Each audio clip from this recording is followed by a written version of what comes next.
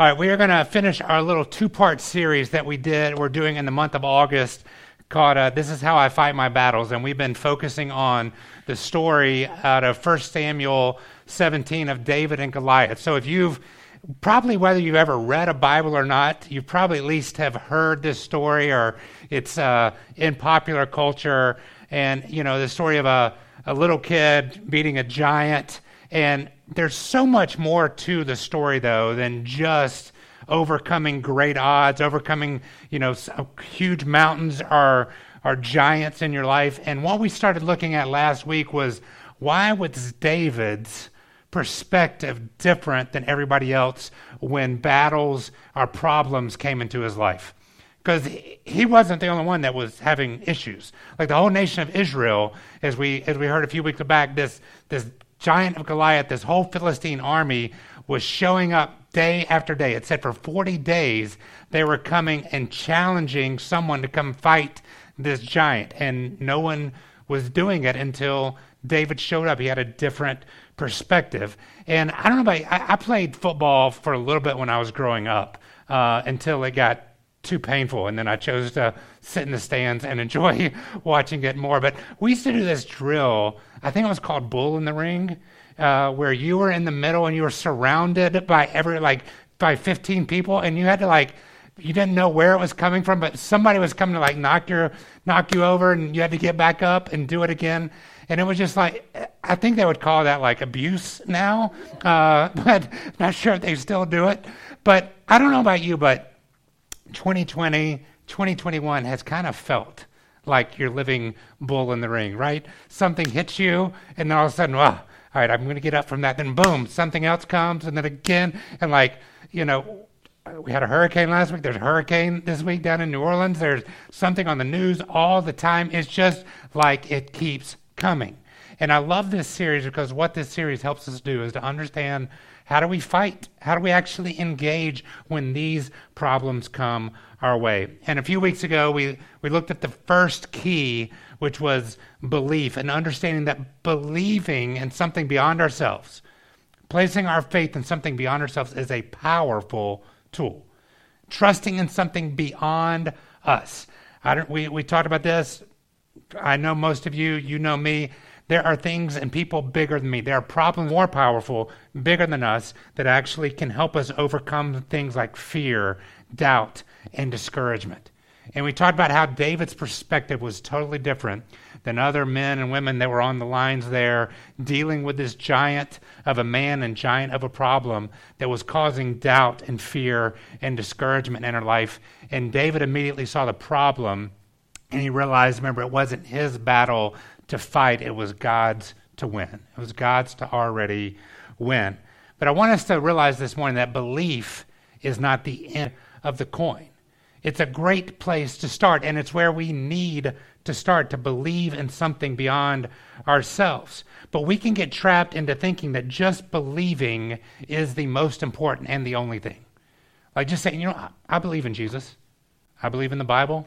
I believe in showing love and compassion. I believe in forgiveness and restoration. I believe in heaven and the afterlife.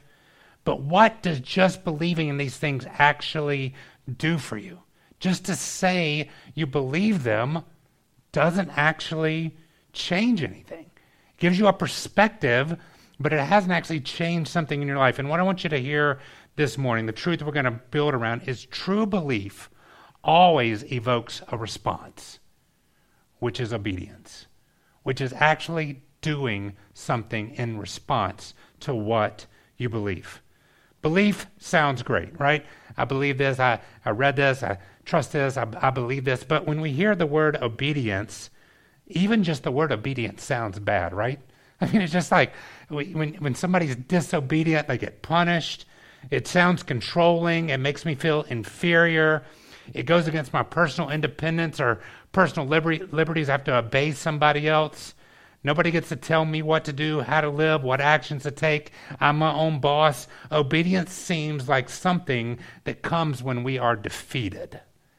But what we're going to look at this morning is obedience is actually much more than that, and totally different than that. Thinking of obedience as defeat or control, that kind of mindset is actually a very, the very wrong way to look at what obedience is. But before we get into defining what obedience is, let's talk about what happens in our life if we only take on this idea of all I need to do is believe. If all we do is belief. Because belief without obedience leads to this. It leads to a cycle of what I call contemplation, where we just like to think and talk about things. When I was in high school, I was on the debate team. You can call me a nerd if you want. I loved it. We were region champs all 4 years. I won state in extemporaneous speaking. This is how much of a nerd I was in high school. If you want to know how we actually compete in extemporaneous speaking, we would show up at this college or somewhere. There would 5 of us be sitting in a room, and you would walk in, and when it was your time, they would give you a current topic, a topic about some current event, and you had 5 minutes to prep, and then you had to talk for 10 minutes on this subject.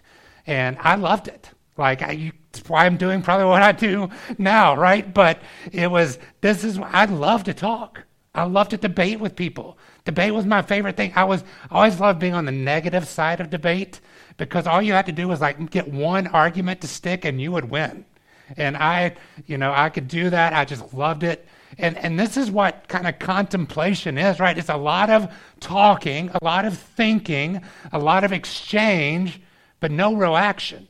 One year, our debate topic was on some kind of comprehensive plan of agricultural change in the United States. I don't even remember what it was. But you know what we didn't actually do?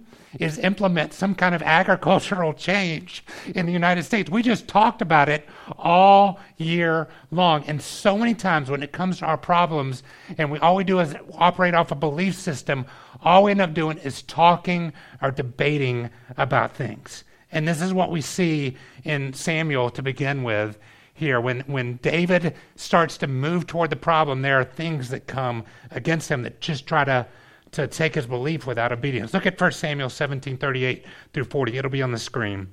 It says, Then Saul, if you're not familiar, Saul was the king at the time. David had come, Goliath was there, he was getting ready to fight, and Saul had said, all right, go and may the Lord be with you. And then Saul took David and dressed him in his own tunic. He put a coat of armor on him and a bronze helmet on his head. David fastened on his sword over the tunic and tried walking around because he was not used to them. And he said, I cannot go in these, he said to Saul, because I am not used to them. So he took them off, and then he took his staff in his hand, chose 5 smooth stones from the stream, put them in his pouch and his shepherd's bag, and with his sling in his hand, he approached the Philistine, the giant Goliath. So I want you to see the first thing that contemplation can do here is contemplation can actually cause us to just ponder on our problems instead of actually approaching our problems. You see what Saul did here? Saul took David, who was ready to go fight, ready to become a man of action, and he said, let's try to solve it my way. Let's ponder some things that will help you get better. Now, I am not talking about not growing here. We should grow. We should have other people investing in our lives. But the thing is we can get so caught up in trying out 1,000 different solutions, thinking through 1,000 different solutions, doing more research, trying to uncover new ideas, that all we end up doing is thinking about doing something instead of actually doing it. We can search every website, listen to new podcasts about our problems that we're facing, and try to get new perspectives to deal with this issue without ever actually doing something. We keep trying things on like David did. Saul put a new coat of armor. He put his tunic on. Here's the shield. Here's the coat of armor. Here's the sword. And none of it felt right. The only thing that eventually felt right to David was not pondering his problems with other people and just talking about it and thinking of new solutions. It was actually pulling out what he was most comfortable with. His shepherd's staff, his sling, and a pouch filled with 5 rocks that he had picked up. The thing that felt right was when he went back to the basics of God's truth that he had given him. And to me, for us, the basics of God's truth that get us from belief, just belief and pondering things, to actually approaching our problems is remembering this, that God has given us his protection. From the very beginning, we know God protects us. He protects us from harm. He protects us from pain that he can't heal. He will heal pain. God gives us protection. That's like his staff, right? The staff of David was for protection. God gives us his provision. He doesn't just protect us, he gives us things to use in battle, like his pouch that David had that was holding those stones. And then his promises, God's promises that actually say, this is where I can come through for you. This is how we can overcome this. God gives us those things. And so we can simply ponder them instead of approaching them, and that's what we get caught up when we just get caught up in belief. But then the second thing, David starts to move forward. He drops all the shield and armor that Saul was trying to put on him to weigh him down, and he went back to just the basics that God had given him. And then he stepped out to face Goliath, ready to fight. And Goliath responds to him here in verse 41, and here's what happens. And it said, the Philistine then, the Goliath, moved forward and came near to David with his shield bearer in front of him. And when the Philistine looked and saw David, he disdained him, for he was but a youth, ruddy and handsome in appearance. And the Philistine said to David, am I a dog that you come to me with sticks? And the Philistine cursed David by his gods. And the Philistine said to David, come to me, and I will give you your flesh to the birds of the air and to the beasts of the field. Now, if we go back, this was the same thing that Goliath had been talking about for 40 days. He would go out and scream this, and the Israelites would just talk back. There was a bunch of talking going on. And so the second trap that we can fall into is not just pondering things, researching, and trying to come up with new solutions instead of trusting the basics of what God has given us. The second thing we can do, and I actually fall into this trap a lot, is contemplation can cause us to just pontificate on things instead of actually engaging our problems. And you know what? Talking about your problems sometimes helps for a little bit, right? It does. Like I love to sit and chat. Many of you in here, we'll grab lunch and we'll talk about what's going on. And I love to talk. Talking brings up some good ideas. But it never allows us, we have to sometimes take a step beyond that and actually engage with the problem. Go out and actually do battle. We can get in battle with words and ideas. We can debate endlessly. Our whole focus then can move our attention to the problem and off of God and God's provision. We look at the issue and it starts to consume our thoughts and minds. We ask, how did it get here? Where did it come from? I imagine the Israelites all looked at Goliath and like, where did this guy come from? Why don't we get a 7.5-foot giant on our team? Like, where did they find this guy? Like, just all these words going back and forth. It impacts our thoughts. And here's what this actually does. The problem starts to mesmerize us, starts to engage our whole mind. And you know what that becomes then? It kind of becomes our God. It becomes the focus of our life. Our problem, instead of something that we engage and attack, becomes something that we have actually placed in a position of authority in our life. When all we do is have a belief system, but we never engage or act on it. It starts to operate as our God, a false God in our life. It has power over us. It exercises authority in our life. And I would dare say, probably as you look back over these last 15, 16 months, however long it's been since our world kind of took a left turn, like there have been problems. I know there's been times in my life when, whether it's been COVID or world issues or injustice issues that have been going on that just become so big in my life. They've overwhelmed my thought, and they've become bigger to me than God has. And I've had to remind myself that this problem, this issue, this giant who's yelling curses at me and is not for me, doesn't deserve to take up that much room in my mind and to push God out of it. And instead of just contemplating it and talking about it and pondering it, it's actually time to start engaging it by being obedient to what God calls us to do. So what is obedience? Because the truth is, belief always invokes a response, as I said earlier, and that's obedience. Then what is obedience? And I want us to finish up our time by talking about that. Then this idea of if belief isn't enough, if it's the one side of the coin, how do we understand what obedience is as the other side? Not something we do begrudgingly, not a bad view. And I want us to look at a passage of Scripture. Katie read it earlier from James. That talks about how faith, belief, and action works go hand in hand. Actual obedience go hand in hand. Now, before we look at this, let me give you an idea of this in James, which is toward the end of the New Testament, who he's writing to. This is one of Jesus' followers writing to the church in Jerusalem. So people who were of a Jewish faith who had become Christians. So these were people who had stepped from kind of one belief system to another. And really most of them had done was change what they believed. Okay, I don't have to believe in the law of Moses anymore as my primary belief system. Now I have to believe in the teachings of Jesus.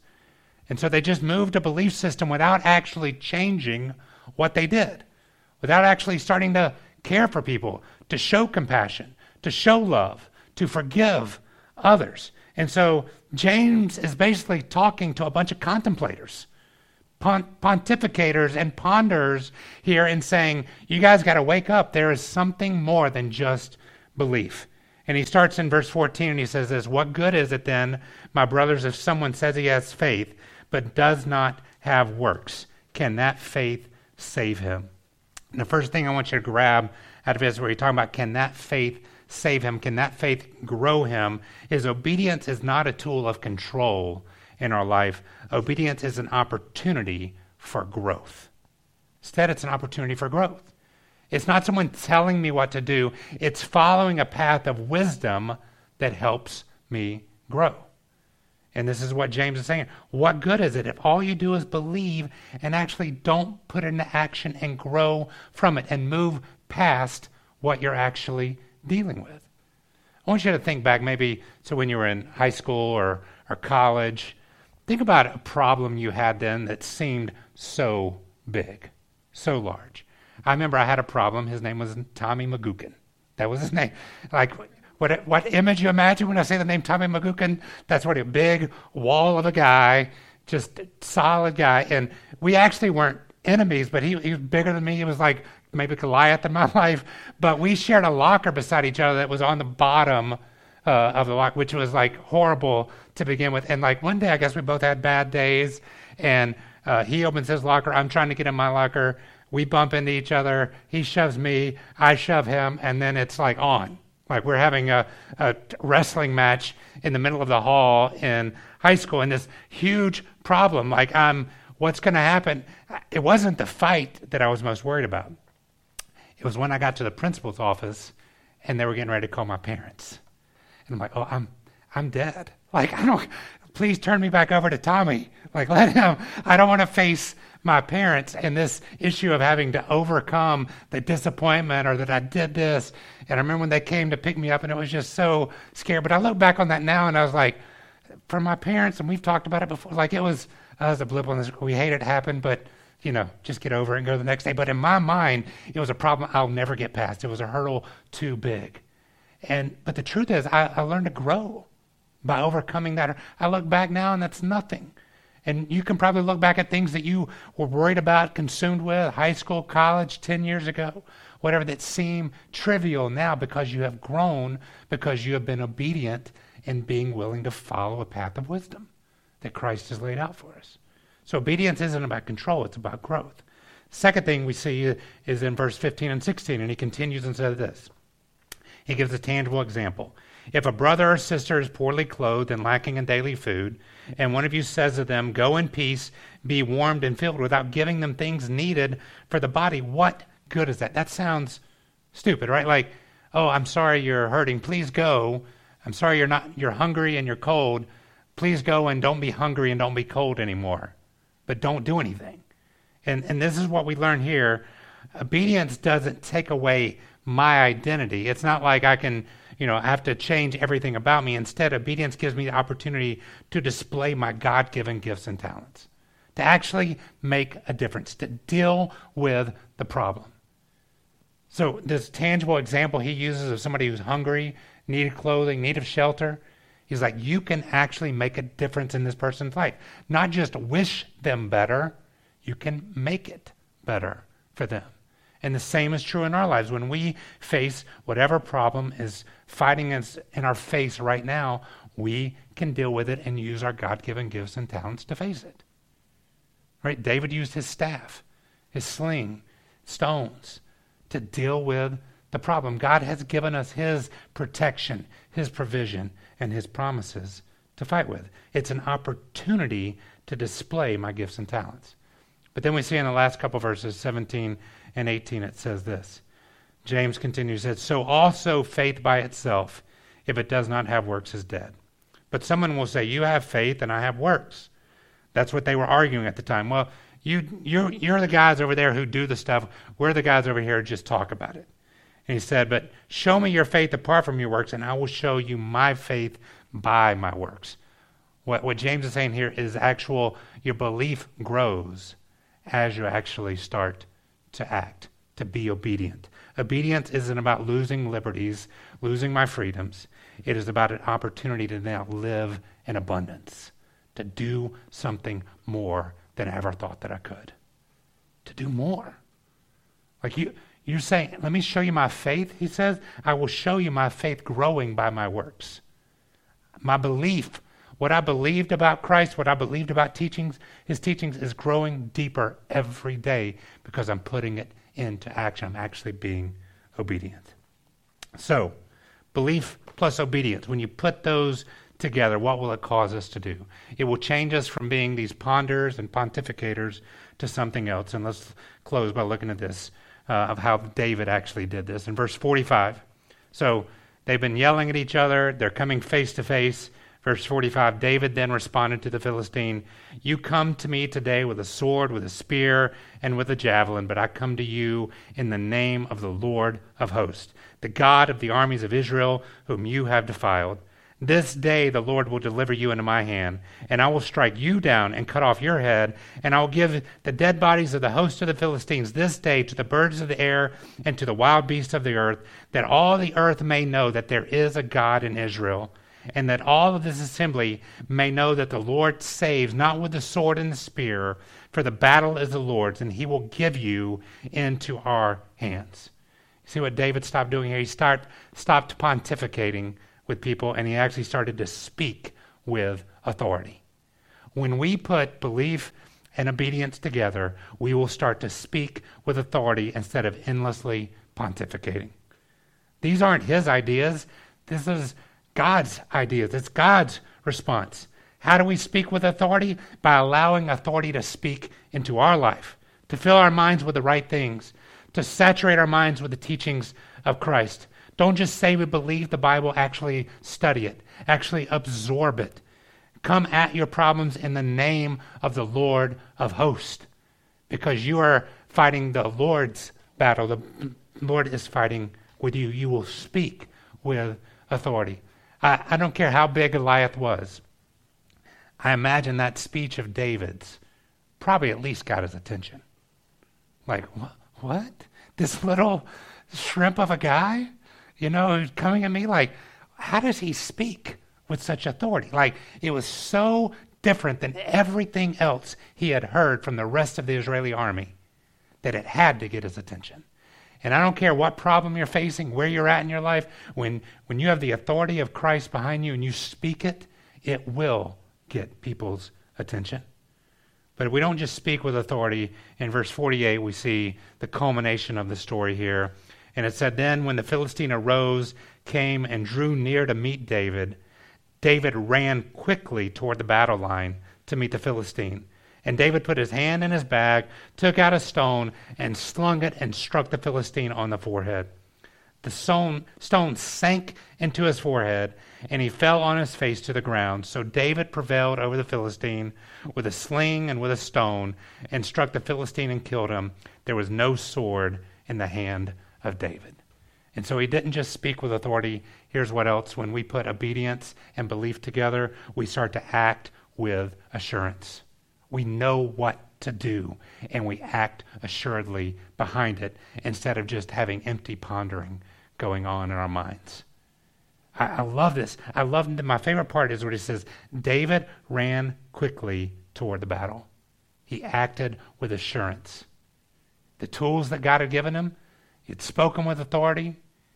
He had a whole different perspective. He knew that this battle was the Lord's, and he acted. Trust in what the Lord says and respond quickly as David did. Let me give you some things you do not have to debate if you're a follower of Christ. You don't even have to talk about, ponder, or pontificate with others. You don't have to debate if you should forgive. You don't have to debate if you should show love to others. You don't have to talk to other people about whether you should demonstrate compassion. You don't have to think about if you should pray for those who persecute you. You don't have to discuss whether it's right to love your enemies. You don't have to weigh the cost of living a life defined by grace and mercy. We can act assuredly in all of those things, plus thousands of other commands and promises that Christ has poured out in his teachings. We can act with assurance and speak those with authority, and when we do, it's going to get people's attention and it's going to deal with our issue, which is all great. This idea of belief and obedience coming together. But can I tell you what that little plus in the middle is? What binds those two things together that allows us to actually take a belief and put it into practice? And it's the idea of trust. The connection between belief and obedience is trust. It's trusting that what Jesus said is true. It's trusting that the way Jesus demonstrated his love and compassion and his mercy to others is true.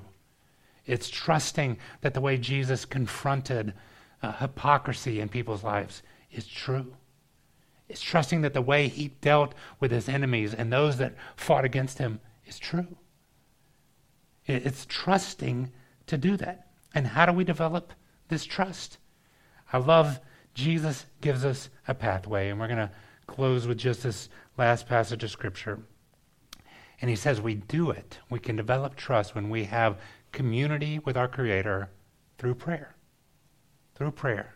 And he gives us a model prayer in Matthew. And if you've been around church at all, or you've been on any sports team, you've heard this prayer. It's the Lord's Prayer. But we just say it, and you know what we do? We say it in some kind of belief. I remember we used to do the Lord's Prayer before every football game or baseball game, and then say, God, help us win. That was we said your prayer, now you do something for us. But that's not, this whole prayer is a prayer of growing in a cycle of trust with our Creator. God, listen to what it says. Matthew 6, starting in verse 9, it says this, pray then like this, our Father in heaven, hallowed be your name. You know what that means? There is somebody in heaven, there is a God, and it's not me. His name is hallowed. His name is powerful. His name is not Patrick. We're not even sure how to say his name, but it is not me. There is a God, and it is not me. Our Father in heaven, hallowed be your name. That's starting with belief, right? There is something beyond me. And then verse 10 says this, your kingdom come, your will be done on earth as it is in heaven. And this is acknowledging that God's way, God's wisdom is higher than my wisdom. It's higher than your wisdom. It's a belief, right? So these first two verses are creating that belief in our life, reminding us of why we trust, why we look beyond ourselves. And now becomes the action. Give us this day our daily bread. This is a beautiful prayer of trust that reminds me I can trust God with my most basic needs. What I need today. God, what I need today, I need from you. I can trust you for it. And then he goes on and says, verse 12, and forgive us our debts as we have forgiven our debtors. This reminds me that I can trust God even in my most difficult relationships, which is where most of our problems in our life come from, right? From our relationships with other people. There are some big problems going on in the world right now, but probably what consumes our thought and time the most is the problems that are going on in our apartments, going on in our homes, going on in our families, at work, in these relationships. And he's saying, please forgive me. Help me see where I fall short, and help me forgive others when they fall short. I can trust him even in my most difficult relationships. And then finally, verse 13, he says this, and then lead us not into temptation, but deliver us from evil. And this reminds me that I can trust God even in my weakest moments of temptation, When my character is at its weakest, and my weakest moments when I am most vulnerable, when evil seems at my doorstep. He can deliver me from both of those, when I am failing myself and when the others are out to get me. What a beautiful prayer. This model prayer that Jesus gives us is a beautiful reminder of how we take belief and obedience and tie them together with trust. There's a God. It's not me. His ways and his wisdom are higher than me. I can trust him with every single small detail of my life. I can trust him in my difficult relationship moments, and I can trust him in my weakest moments. So my question for you today is this. What step of obedience can you take today to grow your ability to trust the Lord enough to walk in obedience? What step of obedience can you take today to grow in your ability to trust the Lord? Maybe you need to remind yourself you can trust him with the smallest things. You've forgotten that. Maybe there's a relationship that's just gone south and you've stopped trusting him in that. Or maybe there's this evil at your door or this character issue that you just can't seem to beat. And you've got to remember that he can trust you and give you the tools to walk through that. But to do that, you have to take the first step of trust. And the first step of trust is actually inviting a relationship with Christ into your life. Actually connecting your life with his. Not just believing he existed, not just believing that he said some good things, but believing that he is who he said he was. God in the flesh came to bring salvation for all mankind. Beautiful picture that he lived out, and he gave us the tools to grow in relationship and to trust him more. Will you bow your head and close your eyes with me? It's easy to say we believe. I believe this, I believe that. Whether it's about God or whatever going on in our world today, it's much more difficult to act, especially to act in obedience when what we're called to do sometimes goes against our own desires, our own passions.